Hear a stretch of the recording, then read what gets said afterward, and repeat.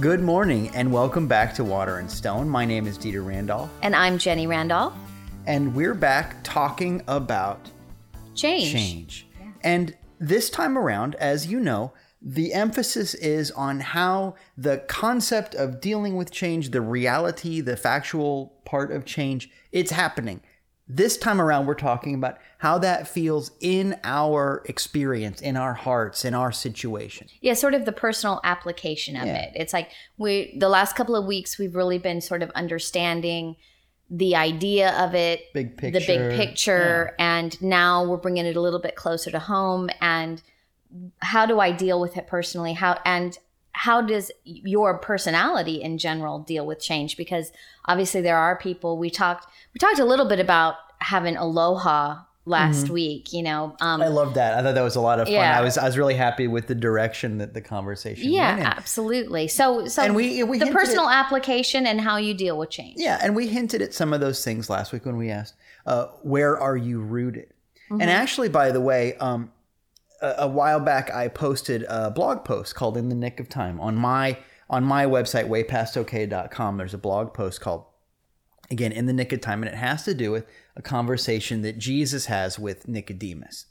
And it's that part, it's in the 3rd chapter of John, and it's the part where Jesus tells this guy, you've got to be born again. But the point I try to make in the blog post is that it may not mean what you think it means. You know that Jesus is not especially interested in a one-time ceremony with a duly designated leader and a special certificate and a hat you get or whatever. That's not his style, and you know that. And in fact, that's kind of the point. Being born again has to do with being rooted and grounded in something new. Jesus says, if you're born of the flesh, nothing's going to work for you, in so many words. You've got to be born of the Spirit. In other words, what are you based in? And so that really ties into some of those things. I'd invite you to go back and check out my blog and read the article that I wrote. But the basic idea is, if you are rooted in the outer, in microphone stands and everything else, if you're rooted in the outer, those things change. And if you get your sense of self, your self-esteem, your identity, your thing from things that change, you're going to be trying to hit a moving target with your life all the time. And it's never going to get better because the fact, as we've said, is that everything in the outer changes. Mm-hmm. And so the name of the game is to find a way to be rooted on something on the inside. And that basic idea is at the core of what we're talking about all this month.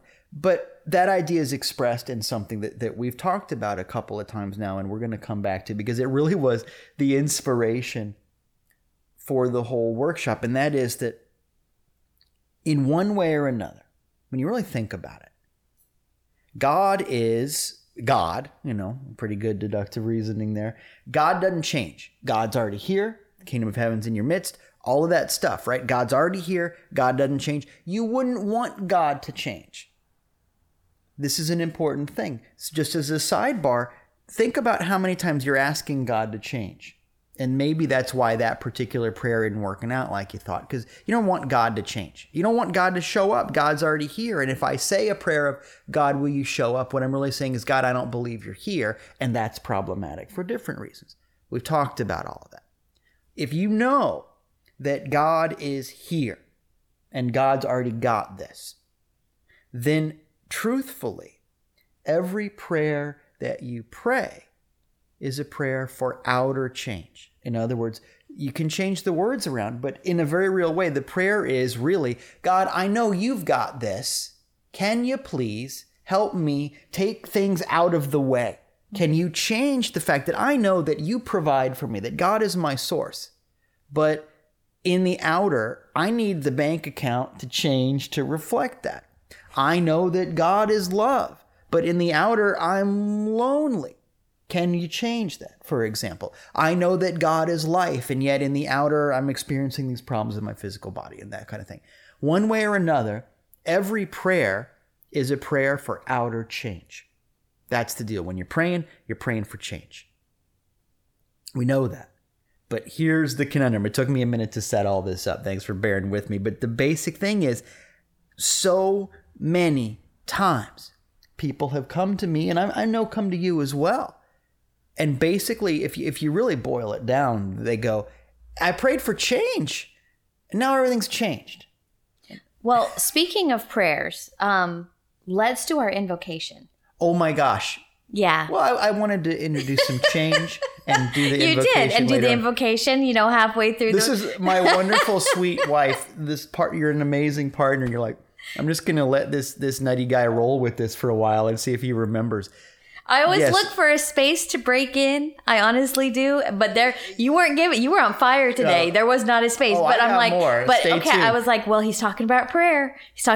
Maybe I can break in there. Speaking of prayer, goofball, let's do the invocation. So let's just take a minute, close our eyes, and pray together for just a time at the start of this. That's a great idea. God is, and I am. I stand on holy ground. Right here and right now, there is truth. Right here and right now, there is freedom. Right here and right now, there is life. This is who I am. I am ready. From now on, I speak the truth. From now on, I choose freedom. From now on, this is my life. The unstoppable love of God prepares the way. I am ready. And so it truly is. Amen. Amen. All right. Now that we have that out of the way. Well, you know what? Now you can go. Just go for it. That actually worked out really well. I'm not gonna pretend like I planned that. I just kind of. You didn't. That's all right. No, absolutely not. But if you think about the words of the prayer that we just said, the essence of it is God is and I am. I know that there is this sense of permanence. Mm-hmm. And I know that if I look for it, in my situation right now, there is life, there is truth, there is freedom. And I'm choosing to align myself with it and let all of the things that don't seem like life, that don't seem like truth, that don't seem like freedom, I'm letting those things go. Mm-hmm. Well, that's what the prayer looks like. So again, it's so funny that people pray for change and then they don't know what to do when change comes. Well, I think it takes them aback a little bit. And I know for us personally, when we have had prayers of, okay, we need to really figure this out. Let's figure this out. And then events happen that we never considered. Almost all the time. And the problem gets solved, and usually in a much better way than we could have ever imagined. And then we're always surprised. We are always surprised. And I remember years ago, sort of making a covenant with you going, can we not act surprised when something works out after we pray and then let go? Yeah. Can we please work on going, oh, of course, even if we're faking it, it's kind of like faking. But I will say that we've gotten better about it. We have. But you're right. But it's not so much the prayer that people have a challenge with, because obviously, if you understand these things and God's there and God works in and throughout your life, it is when those change happens and and all of a sudden you're like, whoa, that's not how I wanted it to change. Oh yeah, I said change. I didn't mean change. I didn't mean change. Yeah, no, there's something really, really profound about that, and I think about in the Bible how often, especially Jesus, but you see it other places too. But over and over again, Jesus says something like, don't be amazed. Right. You're not supposed to be amazed. Yeah. Get over the amazement. And in fact, we used to serve at a church where one of the statements that they would say is God is amazing all the time and all that. And it sounds great. Well, and it invokes you want to think, and the people who said it, their hearts are in the right place. I'm not trying to clobber anybody. But at the end of the day, you shouldn't be amazed. I don't want to be amazed that God is here. God's not amazing. I want to get to the place where I have gotten to that next level of my relationship with God. Mm-hmm. One of the things that I think about is we have been the parents of teenagers, and our kids have been amazing. But a teenager is a teenager, and I witness other parents, so teenagers, sometimes they're late for showing up for dinner. They take a while to put their shoes on. They don't do the thing. The garbage doesn't get taken out first thing on the chore list. That kind of stuff. Because they're figuring out their own boundaries in their own life. And it's really a wonderful part of the Hakuna Matata circle of life thing. It's okay. But it's a bad parent who goes, Oh, great. You finally decided to show up for dinner. Right. I know it's tempting. I get it. But it's manipulative and it's a little bit mean. And it's also basically you're saying, I am surprised and amazed that you did the thing you're supposed to do. Yeah, and that doesn't feel very good. Well, you know, that's not loving parenting. That's not great parenting. Well, in a not so different way, do you really want to go, oh, I'm amazed, God, you came through for me. Mm-hmm. Here's God going, really? Yeah. What? Yeah. Why are you amazed? Maybe that's the problem. Maybe that's where the blockage is. So first of all, but better to be grateful and reinforce that. I mean, if you're talking about teenagers, be delighted. Yeah, be delighted and be grateful. Hey, say, hey man, you thank you so much for getting to the dinner table on time. It means a lot to me. Yeah, I'm not saying act like it's nothing. I'm saying change your amazement into delight, into gratitude. Hey, cool. You know what? I just want to let you know that I'm really glad that you got that handled. You took out the garbage. That's cool because it helps, now the kitchen doesn't smell or whatever, It's a thing. Right. But don't lay down the guilt trip. Don't be amazed when your kids do the thing that they're supposed to do. Don't be amazed when somebody loves you. Just keep it on the inside. But work on not being amazed about God. And the thing is that means you have to get to the place where it's not going to happen exactly on your timing. One of the things that we talked about is there's an order to the universe. There's a divine order. It ain't your order. Mm-hmm. And that's a really important distinction. And I like to think that there is like we say there's an order but I like the term, and I use the term rhythm. Mm. There's a rhythm to things. And it may just not be your turn to be on that certain beat. Your job is not to dictate it. Your job is to dance to it. Right. I like exactly. That a lot. And I think that's really good. I really do. I think that there is this rhythm and there's this movement to the universe that is so beautiful. And again, we use a lot of analogies like surfing and I know that we use the music analogy a lot. Well, you look at a guy like me and you're like, natural athlete. Of course, I use a lot of athletic metaphors.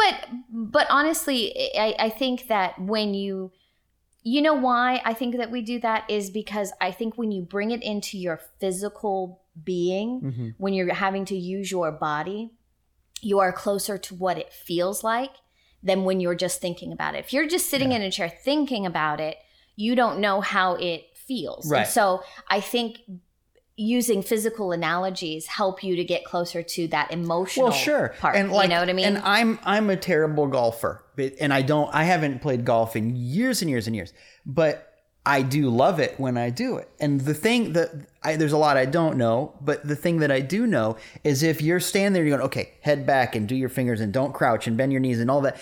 The ball's not going to go where you want. You may not even connect with the ball. But to the degree that you can just be really centered, it's kind of a Tai Chi kind of a thing, strangely enough. If you can just get out of the way and be the ball, as we learned from one of the most very important spiritual movie. But there's actually some be the ball is actually a really good thing. Remove the barrier. It is. I love that. But to the degree that you can feel it.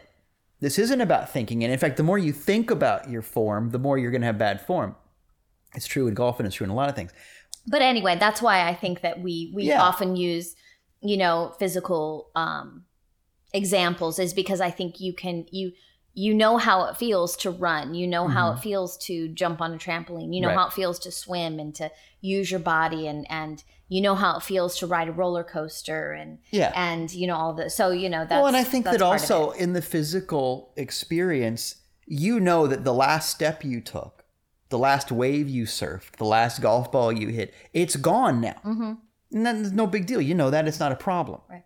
And you know that some of the things you've learned will apply to the next thing, but you also know the wind's going to be blowing differently, the wave's going to come in differently, the ground's going to... And that's fine with you. Yeah. It doesn't tend to be fine when you intellectualize things. I think one of the tests, am I over-intellectualizing things, is, am I expecting everything going forward to be exactly like the way it used to be? Right. And so... a physical metaphor works really well. And I want to double down on that because it makes me think of that Henry Ford quote where he said, and you've heard this before, if I'd asked people what they wanted, when he was making the car, they would have asked for a faster horse. Yeah. And there's something really important there because first of all, it's a statement about be bold and trust your ideas and your intuition, even if other people don't understand it. And that's a beautiful message too. But the other message there is understand that if you're going from an intellectual basis, the only thing you're going to put out there is what you're already comfortable with. People are comfortable with horses. If I say, how can I make transportation better? They're going to say, well, I know about horses. I just want one of those, but better. But what you really need is a paradigm shift. Right. If you take that into the Bible thing, 10 Commandments time, here's Moses and the Israelites getting ready to cross the Red Sea. Pharaoh's breathing down their neck. What are we going to do? If humans were in charge of a solution, it would have involved boats. Yeah. Yeah. Or life preservers or something. Or giving up. Yeah. You saw what Edward G. Robinson did. But anyway. It's terrible. Yeah. But you know what I mean? If human solutions are the solution, it would have been boats. And the thing is, that wouldn't have worked, right? The beautiful moment, and as we hinted at last week, Moses has some struggles with letting God be in charge. And actually, that's a really interesting, if you read the stories of Moses with that in mind, it's a great time if you're trying to struggle with your relationship with how God works, letting God be in charge of all that, pay attention to his journey and pay attention to the place where Joshua has to take over and all that. Yeah, Joshua is the one that leads everybody in. He's the one that gets to go there because he represents love, which has to do with acceptance and all that. But anyway, one of the beautiful victory moments of Moses is him being able to go, basically the moment at the shores of the Red Sea is Moses going, all right, God, I know there is no doubt in my mind that you got this. Mm-hmm. But I also know that I have no idea how this is going to play out. I just know that you promised that you're going to set us free. I've done everything I'm supposed to do. Yep. Here we go. Yeah. And that's the deal. Moses does not part the Red Sea. Right. He doesn't. God parts the Red Sea. And Moses would be the first person to tell you that. And over again, Jesus doesn't perform the healing. God does the healing. Yeah. Jesus is going to be the first person to tell you that. In fact, he tells you that over and over again in the miracles. The breakdown. I've said this before. Jesus is there for the healing, and the person says, wow, Jesus, you're magic and special and different. You've got a magic garment. And I touch the hem of the garment or whatever. And Jesus says over and over and over again, consistently, it is not I, but the Father. Mm-hmm. God does the healing. That is not your job. Right.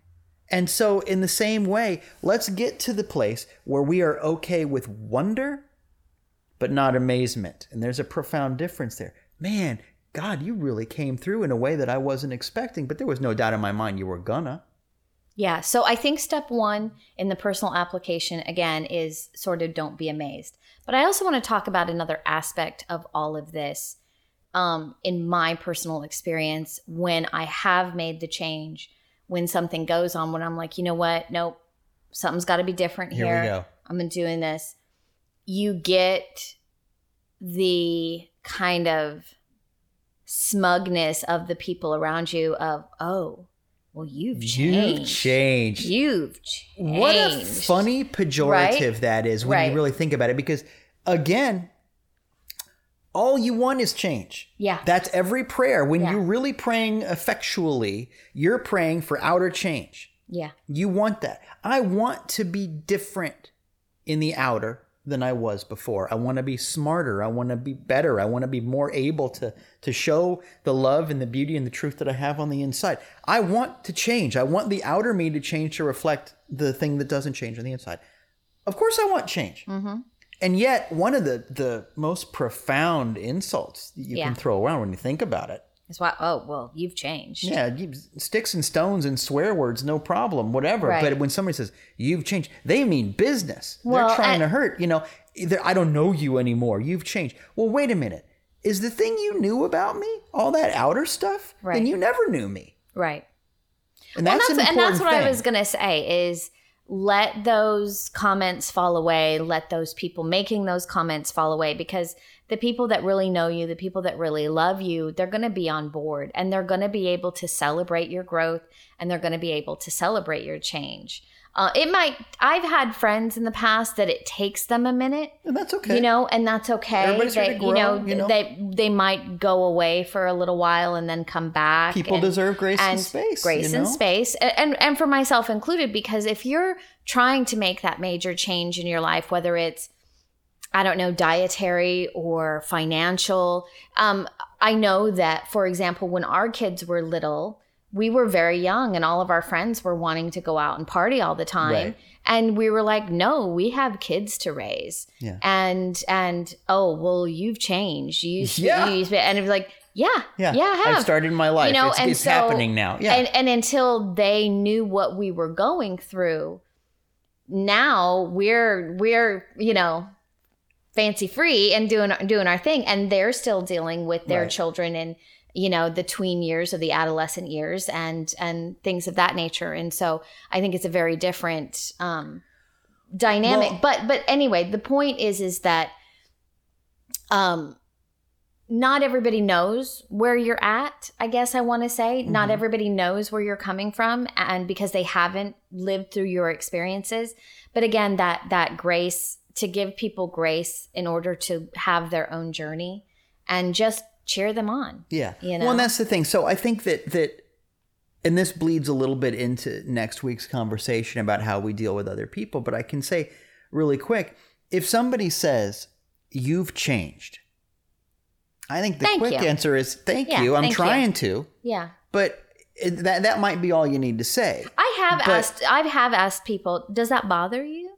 Yeah. I was going to say, I think and then they're like, they get real quiet. There's a deeper answer, and it has to do with the idea of, well, you know what? Maybe we need to take a minute because I want to make sure that I'm doing everything I can to let you know who the real me is. Mm-hmm. And I don't know all of that. Yeah. I'm part of something infinite. I'm never going to know all of it. But here's what I know so far about who I really am. And if I didn't show you that before, it's because I didn't know how. I wasn't equipped, wasn't trained for it, whatever. And in fact, you know, I'm sorry I didn't, but I couldn't. I wasn't there yet. But here I am. And I'm trying my best to be true to this thing. And so if something on the outer has changed for you, I want to let you know who I really am. And thank you for bringing it to my attention that apparently you didn't.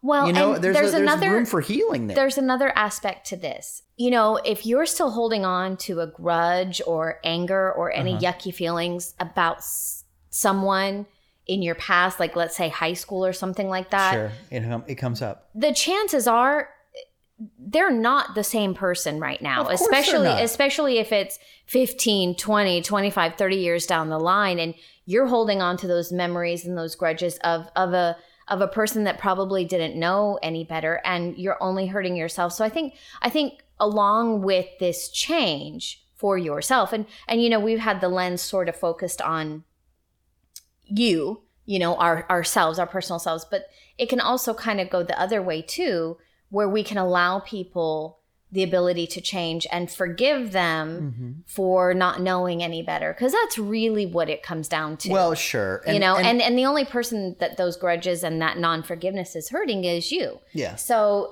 I wouldn't, the truth is that I am not the same person that I was when I was in high school. Thank God, first of all. My job is to try and be more and more like what I am on the inside. Yeah. And you know what? That is there's always going to be more work to do there, because the child of God part of me that I'm trying to show you, well, that's infinite. Mm-hmm. So I'm never going to be able to show everybody all of it. But what I want to do is get out of the way of it to the greatest degree that I can in this moment with what I have right now. So if somebody says you've changed, it's a great opportunity for you to go, thank you, I'm trying. And you can go further and say, well, is that how you feel about that? Where, just like where your relationship with God is grounded, is it grounded in outer things or is it grounded in inner things? Is your relationship with other people, is your relationship with me grounded in whether or not I have a mustache or something? Mm-hmm. Not so great. Let's figure that out. It's an opportunity for healing when somebody says something like that. One of the things that's coming up a lot, and it keeps coming up, is the whole mask thing. It's Halloween. No, well, that too, but you know what I mean. The COVID. I read a wonderful thing that was like, Halloween's the best. All the candy is packaged, so you know there's non-exposure. Everybody has to wear masks anyway. You're not clumped in a big group. You're individual. You know, so they were advocating for Halloween to go forward. It's probably and the truth is, it's probably one of the safest holidays if you consider. I think I'm going to toss candy this year. I like it. I like it. You know, a nice socially distanced Halloween situation. Yeah, but I want to reflect for a moment on what has gone on with the mask thing. It's a very simple request. You know it. You're part of this world, and you've seen it in every media imaginable. Someone who knows what they're talking about says, you know what? In order to really get out in front of the COVID thing, in order to reduce the burden on those amazing doctors and nurses and caregivers and infrastructure and everything else, in order for us to get past this so we can get to the point where people can go to church again and the movies and restaurants and you name it, what we need to do is back off of our lives a little bit and put on a mask. It's not complicated. It's literally the least you can do and all of that. And by and large, I think it took some people a little while, but by and large, people went, oh, you know what? We're all in this together. And you can see examples in some places of the world where like they're done now because they stepped back from it. You know what? We're all going to stay home. We're all going to wear our masks. We're all going to do all of the things. New Zealand, I think, is done, for example, more or less. You know, there are places who are done. We're still chewing on it here in America, but, you know, we'll figure it out too. But the point is, the resistance that we saw from people saying, nobody can tell me what to do. Yeah. Here's the thing, I'm not gonna change. Yeah. And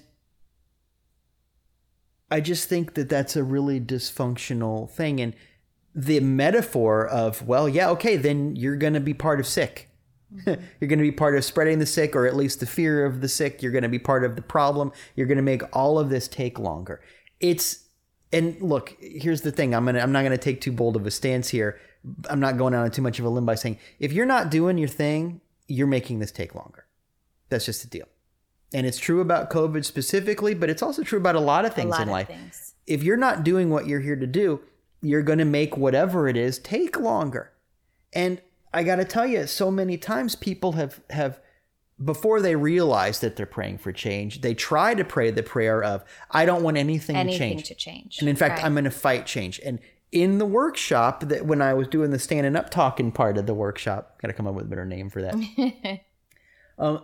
I reminded everybody that the bad guy in the story, every single story, is the one who's trying to keep change from happening.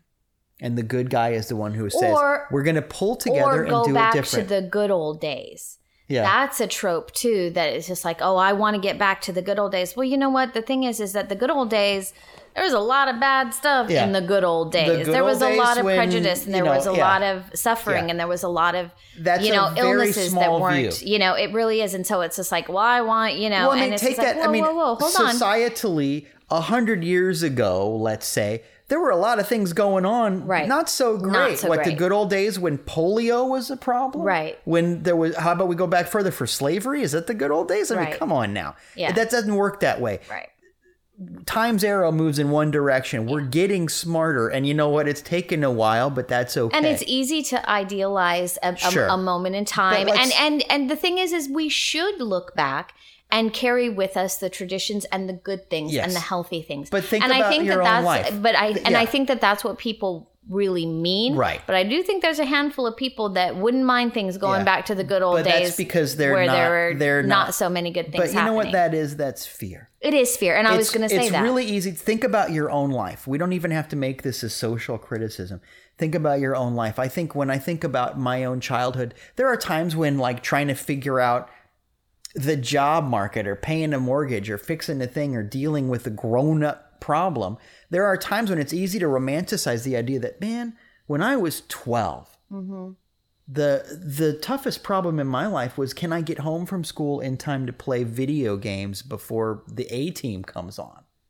That is a problem, though. It is a problem. But you know what I mean? And so it's easy to go, man, oh man, if only it was like that. But yeah, man, oh man, if only it was like that when I had no power over anything in my life and no money. And I realized that, you know what, I was a pretty stressed out, mixed up kid.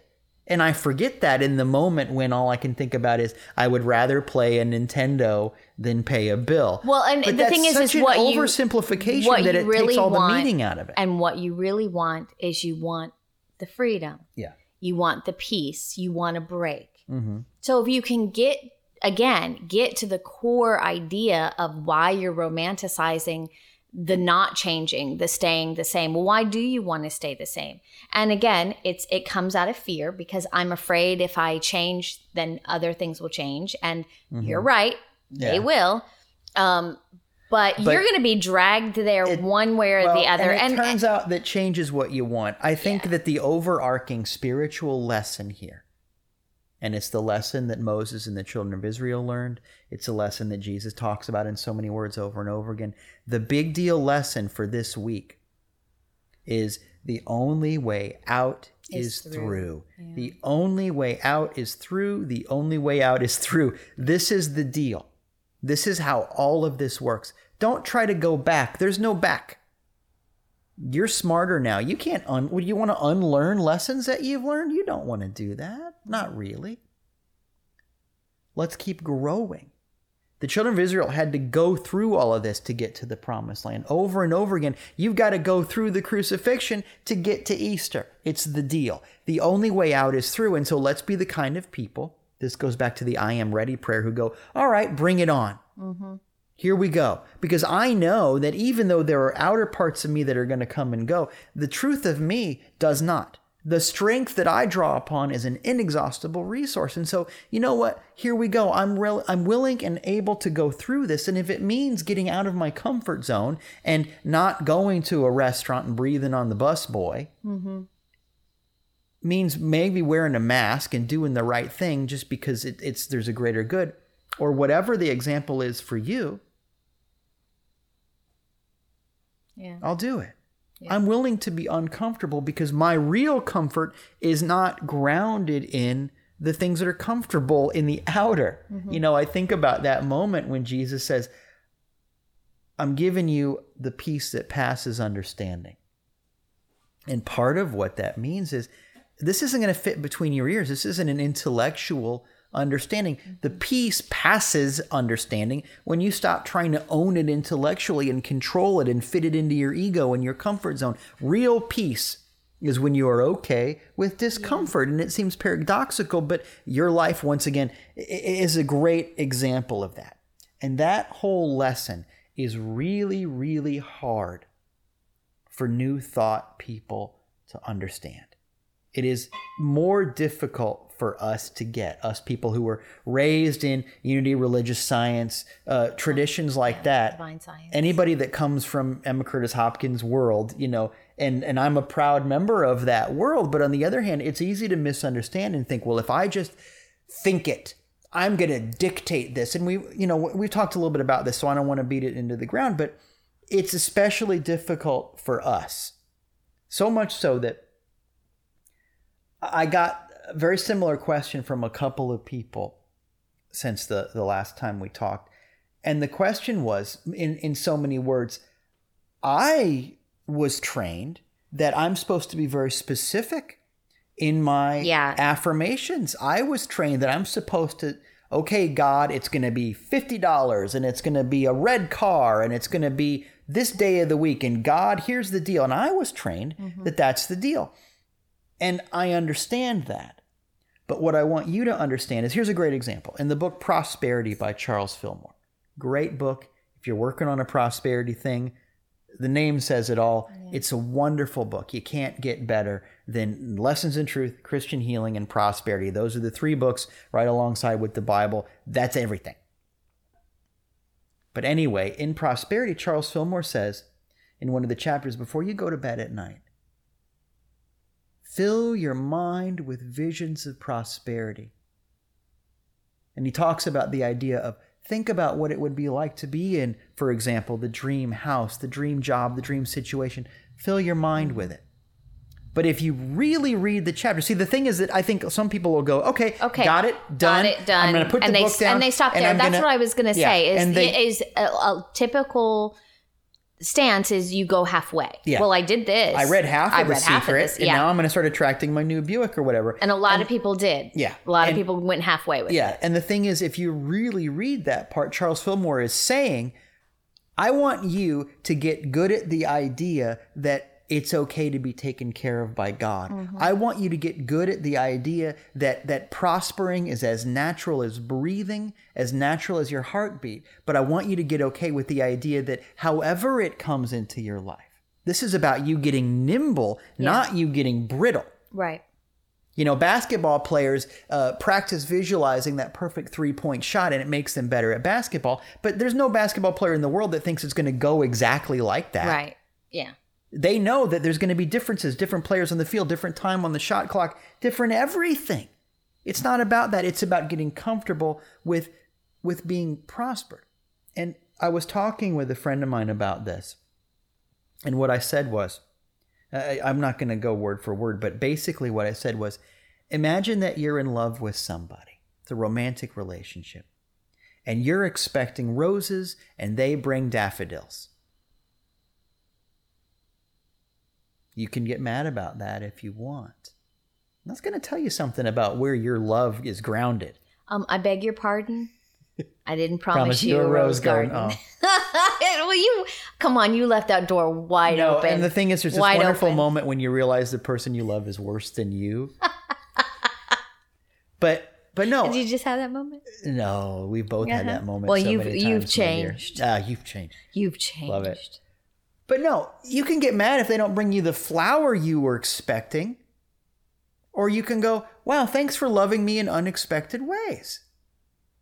Yeah. You get to choose about if you want to be a wet blanket about this or if you want to enjoy that moment. Just because it didn't come on your terms, that's kind of the point. I think it's kind of horrible not to allow people to love you the way that they express love. And you know, you deal with this as part of your coaching program. That's true. Yeah. Your 5x5 coaching program that you've done with several people. And it's every time it's really wonderful to see the people. One of the steps in my program that you do is be loved. Let somebody love you according to their terms, not according to yours. Right. And it's not about getting to a dysfunctional, codependent, whatever place. You know that by now because you know me. It has to do with getting your expectations out of the way. And for example, giving thanks for the daffodils instead of the roses. And that's really a big deal because it's not that, well, God's just not going to give you anything good and you shouldn't expect anything. Right. No, here's the deal. God, this is what I said to my friend as well. God did not promise you roses. God promised you love. Right. And you filtered that big idea of love because of emotional baggage, past experience, expectations, ego stuff, movies that you've seen, and everything else. Yeah. You filtered this concept of love down into one specific bouquet of roses. Right. That you did that. God's not breaking a promise. Right. Your job is to open up to the idea. You know, there's this concept of the mental equivalent. It's an old New Thought term. And the idea is if you have the mental equivalent of the blessing, the prosperity, the love, the healing, the whatever, if you have the mental equivalent, the physical counterpart will come about. But you're not supposed to have the mental equivalent of a bouquet of roses. Right. You're supposed to have the mental equivalent of love. You're not supposed to have the mental equivalent of the jaguar. You're supposed to have the mental equivalent of freedom, for example. Your job is to get back to the cause because that's where God lives. Yeah. And I think that so often people get half of the New Thought idea and they think they're supposed to tell God what to do. And I got to tell you, that doesn't work. It just doesn't work. Yeah. And it just brings about frustration and it brings about guilt. Well, how come this is not working for me? It must be me. I must be broken. I must not be thinking right. Or I must not be doing that. God doesn't like me very much. Yeah. And either way, it's... Yeah. Can you imagine? Once again, go back to it. I bring you some daffodils and you go, well, you don't love me. Or I must be unattractive. It's like, wait a minute. Hold up. You know, think of it. Think of it. And do you really want to play that game with God and life and the universe and everything? Or can you be okay with, you know what, these are pretty. Thanks for loving me. Yeah. Can you do that? It's not hard to do. But that is the nucleus of this. Jesus said, the kingdom of heaven is in your midst. And you can't necessarily see it. He talks about, even in that conversation with Nicodemus that I mentioned at the top of this talk, he said, you know, you can feel the wind blowing, but you don't know where it comes from or where it's going. And hear it. The kingdom of heaven is in your midst, and you can't see it because it is unexpressed potentiality. Mm-hmm. Your job is not to crystallize and brittleize what God can do for you. Your job is to be okay with the idea that I don't know how this is going to go. What I know is that Pharaoh's army is coming. Mm-hmm. It's okay to feel that urgency and sometimes even that fear. We're going to get from fear and into faith. But in life, there's bills to pay. There's doctors' diagnoses that we're not crazy about. There are things. Pharaoh's army's coming.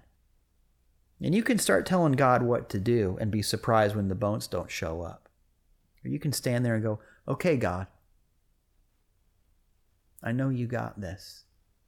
And I'm okay with however this goes. Yeah. I've given up, to mix my metaphors, I've given up my faster horse. Yeah. And I'm ready for some new mode of transportation. Because we've all got somewhere to go. With that in mind, let's take our opportunity to give. You can support this church by going to donate.waterandstonechurch.com. If you're watching this YouTube movie, well, obviously you are, because if you're not how watching, would you be in this? How are you doing this? Are you in my house? If you're watching this YouTube movie, there is a link in the comment section, and you can click on the link and it'll open a new browser window. You won't lose this window or anything like that, so it's okay to do that. Go to donate.waterandstonechurch.com. There's options there to pay one time or to do a recurring payment and all kinds. It's very, very easy and straightforward to do that, and we're counting on you to help keep this ministry going. Thank you in advance, and thank you in continuance, let's say. Let's hold those gifts of love and substance in our minds and hearts as we say our blessing together. God is my source, my unending supply. With this gift, I carry my gratitude into action. God's blessings flow through me and fill my world. I give and I live with radical joy. And so it is, and so it does. In Jesus' name, amen. Amen. And as always, I want to remind you that you're not alone. We pray together as a family. Thank you for being a part of this family. Thank you for liking and subscribing and sharing these videos. It means a lot when you share them. Thank you for the comments that I know are going to be especially good today. I'm looking forward to seeing what you have to say and all of that. Let's pray together. God, I'm ready for change. My heart is open. I'm not afraid anymore. My life is in peace and on purpose. Amen. Amen. Now go show the world what love looks like today.